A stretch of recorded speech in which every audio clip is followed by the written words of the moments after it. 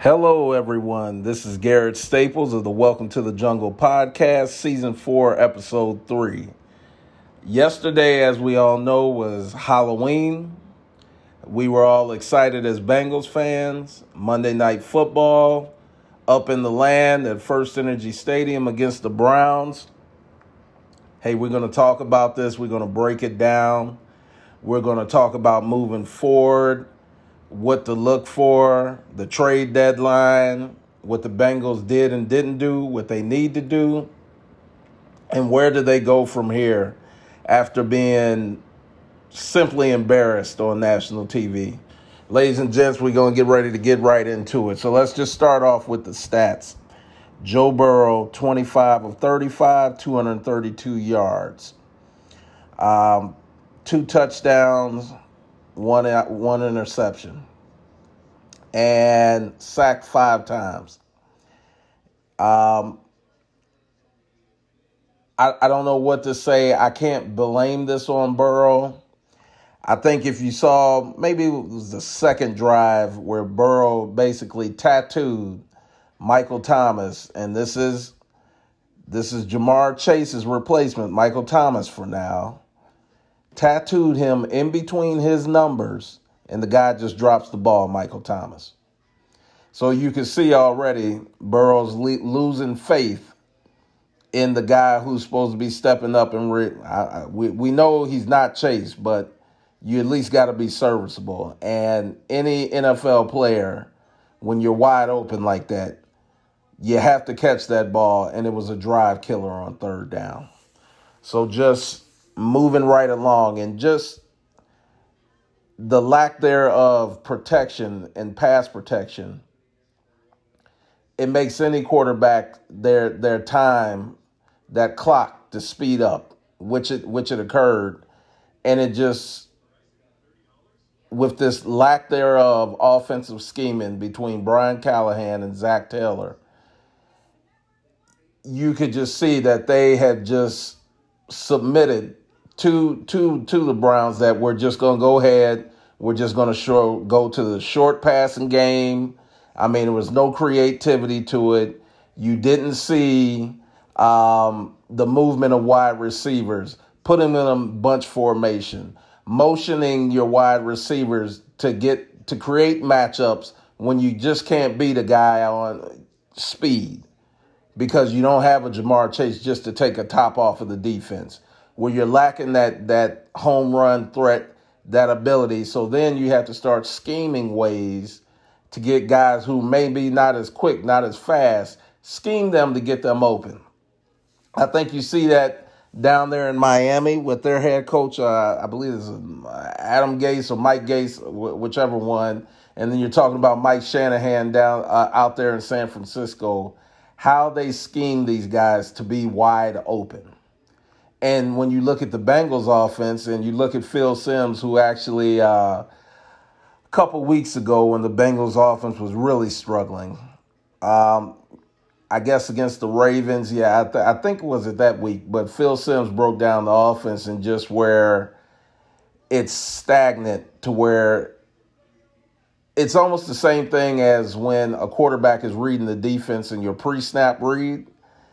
It's the same thing that occurs when it comes to the offense and what they give the defense as a pre-snap read, when you just keep your receivers stationary and don't move them all, whether it's 3 wide, whether it's 2 wide receivers and 2 tight ends. And if you don't move them, that doesn't cause any confusion. So then you're just basically asking, even if they go to 5 wide out when they go into the spread formation, kind of like with Burrow when he sits in shotgun, which has kind of revived the offense to where he can just read the defense. And when you sit them just in those formations, and let's just say 5 wide, and you don't have any motion for the wide receiver, you're basically just asking for the wide receiver to win and beat that defensive back. And clearly, Tyler Boyd got open periodically, but that was a focal point to take that away without Chase, the double team, And they went back, the Browns, they went back to what was effective. They went back to that zone and too high safety look, that, as they call it, the proverbial Tony Dungy Tampa 2 defense. And then you take a look at T. Higgins. It was the same way. I mean, they blanketed coverage on him. The Browns did. I mean, it's the smart thing to do. And that's where you're supposed to play the game of chess, and you just don't see those adjustments from Brian Callahan and Zach Taylor to scheme these guys open. Moving right along as we're talking stats. Joe Mixon, the run game just was non-existent. 8 rushes, 27 yards. It's so bad right now with this offensive line and run blocking that they're scheming Mixon, and they're just basically saying, hey, we can't run the ball, so we're just going to throw to him out in the flats and basically use that kind of like how the Rams do or whatever, because we know Zach Taylor, he's a pupil of Sean McVay. Basically, I'm just going to throw to the running back and call that the running game. 7 receptions, 32 yards. T. Higgins, 3 receptions, 49 yards, and he's got to be the main guy right now with Jamar Chase injured. Hayden Hurst, 4 receptions, 42 yards. I kind of understand that. You thought he would have a bigger role, but you also take in consideration that Hayden Hurst has a growing injury that he's been fighting through. Trent Irwin, I saw, I think, one creative play where it was kind of like a jet sweep. 2 receptions, 21 yards. Chris Evans, somebody who they really need to work into the offense with Chase out, Jamar Chase out, 1 reception, 26 yards.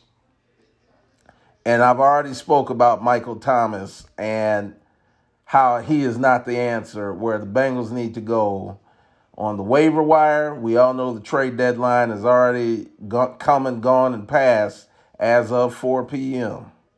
Okay? And then let's just talk about the Browns stats right now. Nick Chubb, 23 carries, 101 yards, and 2 touchdowns. Let me expound on this just to get started, because I'm disgusted, like all Bengals fans are disgusted. And this is 5 straight wins the Browns have beaten the Bengals. It's disgusting. And the style and in the fashion the Browns are beating the Bengals are just like Bill Cowher back in the early 2000s and 90s, where it's just basically, I have the better offensive line, they're bigger, stronger, and they have the physicality that they play with, and they're mentally tougher. I'm going to punk you. You can't stop it. They're not strong enough, and we're just going to play bully football. And that's just what occurred last night. I mean, simple and point blank. And, I mean, Kevin Stefanski, he gets accused by Browns fans, which I do agree with, that they don't give Nick Chubb the ball enough. But when it comes to the Bengals, he makes sure to get Chubb at least 20 carries or more, because he knows this run defense and the Bengals are built as a finesse team.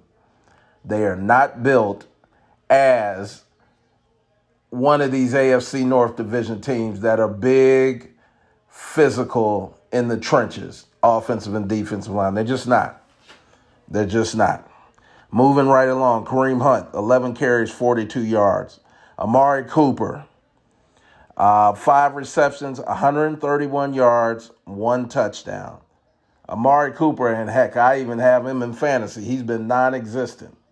But against the Bengals, their defense, Amari Cooper comes to life. And Jacoby Brissett, it was just the opposite. You looked at Burrow under fire, under siege, pressure all night long. Jacoby Brissett, he could go from his first read all the way to his 4th read. And unless Lou Anarumo sent a safety last night, or a cornerback, Mike Hilton or Von Bell, there was no pressure on the quarterback. And I do feel like, and we saw Trey Hendrickson, he got sandwiched in between, I believe, that guard and that tackle. Once he hurt his back, There was no pass rush generated. None at all. Non-existent. Amari Cooper, and I'll take that also that, hey, the referees, they didn't do us any favors as far as they were holding the Browns' offensive line, holding our defensive ends. But it really just, you didn't get any of those calls. And then moving right along, Jacoby Brissett, 17 to 22, very efficient, 278 yards and a touchdown. So this is part 1, season 4 of episode 3. This is part 1. I'll be right back with part 2. And then we're just going to talk about, kind of like the college football playoff committee. They just had their first rankings to come out. I mean, and these folks have to sit on a panel and do an eye test. So before I break, just think about it in your mind, listeners.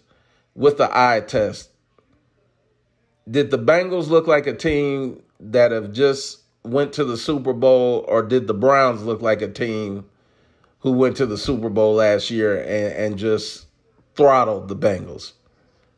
Think about it. We'll be right back. Season 4, Episode 3, Part 2 of the Welcome to the Jungle podcast. Your host, Garrett Staples. I'm back. And the Halloween House of Horrors, whatever you want to call it, up there in First Energy Stadium in Cleveland. Ladies and gents, let me tell you, it only got worse, and it really did hurt. So, for starters, Chidobe Awuzie, the Bengals' number 1 cornerback, a torn ACL, out for the season. I will reiterate that I mentioned about before in part 1 about the trade deadline and the Bengals not making any moves. There were some rumors. I actually believe there was, who was this? I read something, or I actually saw something where oh my goodness, I'm trying to think who was being cut. But needless to say, it was not anybody that the Bengals made a move for to trade for. There was a rumor as far as Jeffrey Okudah up there in Detroit. That didn't happen. The Bengals, they're right at the salary cap. They've got about $3 million to spend, and we know Mike Brown. He is not like the Rams owner. He is not going to spend over the salary cap. If he has a contender, he's not going to make those big time moves to make it put the team over the hump and make it a championship team. That's just, unfortunately, who Mike Brown is right now. He started to make changes, but man, it's just like pond water with this guy. Just to get him to open up the pocketbook. You've had Paycor invest in the team, the practice facility. They've been invested in by a different company, but it still ran like a family business, and now your starting cornerback is out for the year.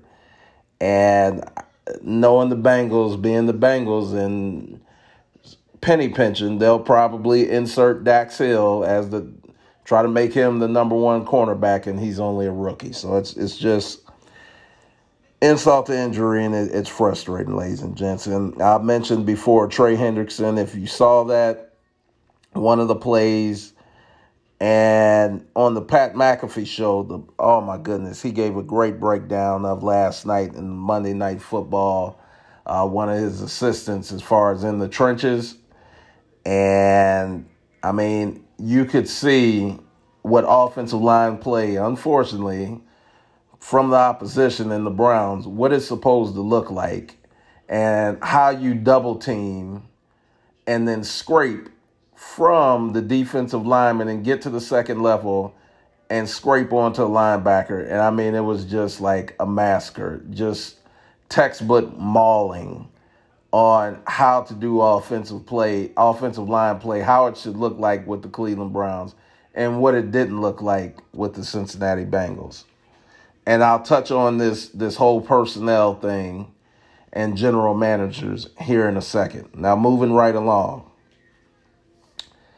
I mentioned in part one, Joe Burrow was sacked 5 times.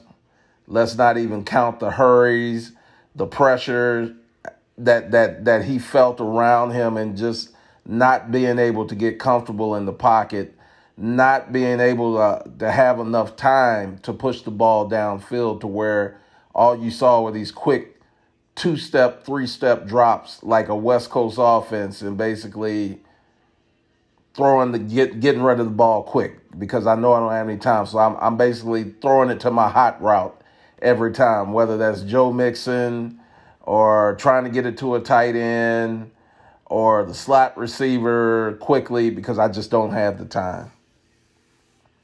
And I hate to say it, but if you've ever seen a turnstile in a subway, that's what Jonah Williams looked like last night with all the pressures that he gave up. And I'll say one thing.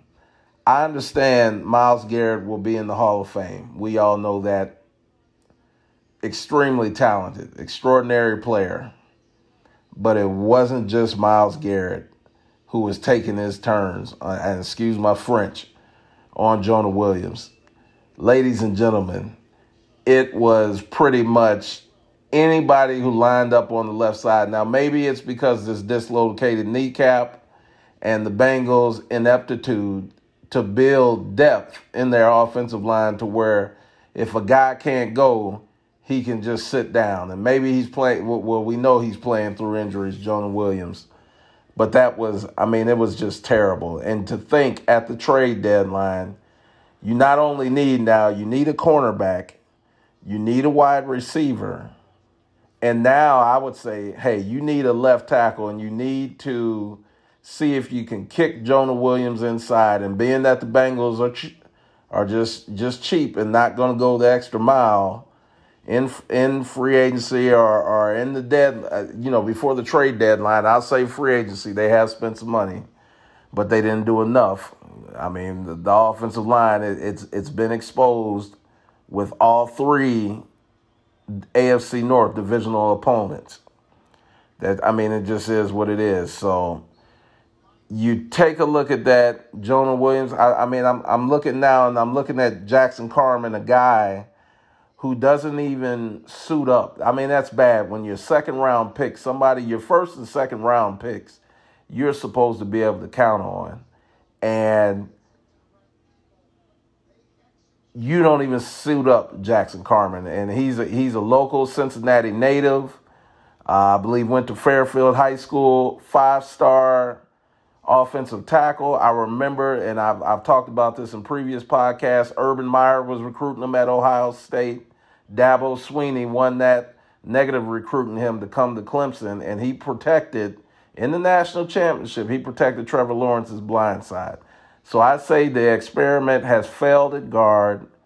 Try to see what you have with Jackson Carman. Build his confidence back up and see if he can play left tackle. Because clearly, not to say that even when Jonah Williams is healthy, he can handle at Joe's blind side elite pass rushers. But you've got to see what you have in Jackson Carman at this point. If not, if you already knew, then you needed to trade him beforehand and say, you know what? Once again, Duke Tobin, the player personnel, has failed to draft another adequate offensive lineman. So that's just that. You can hear the frustration in my voice. And then let's just come on over. Like I mentioned to you guys before the part 1 was over, I said, man, just think about the eye test and what you saw. And like I mentioned, different shows, different podcasts, different entities have broke down the offensive line and defensive lines. And I'm going to put it to you like this. The Bengals, they draft outside in, which you can maybe get away in the AFC South. But in a blue-collar states and blue-collar cities like Ohio, like Pennsylvania, like Uh, well, I'm not going to say all the way Maryland is blue collar, but lunch pail cities, Baltimore is a lunch pail city, blue collar. You have to be able to draft elite offensive and defensive linemen. That's why the Ravens and Steelers, even though the Steelers are down this year, that's why they have the most AFC North division titles, because they don't focus on so much having elite skill positions. They get by with decent guys that they find gems later on, but they put their top 1, 2, first and second round picks, third picks. They may even trade down. I've seen the Ravens do it, They put their emphasis on getting the largest, nastiest, meanest, toughest, strongest, physicalist offensive and defensive linemen they can find. And it's no wonder why the Bengals are 0-3 within the division, because why? Everybody has the blueprint in this division. It's like basically, I'm playing chess. I'm not going to try to play your game, get into a track meet with the Bengals. What I'm going to do is I'm going to control the time of possession.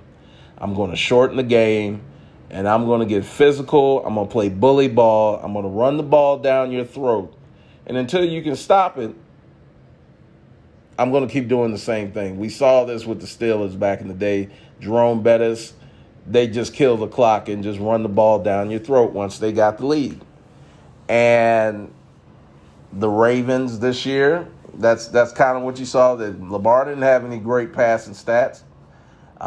You take a look at that Steelers game, they just made it within the phone book, I call it, in between the tackles, just an all-out brawl and fight.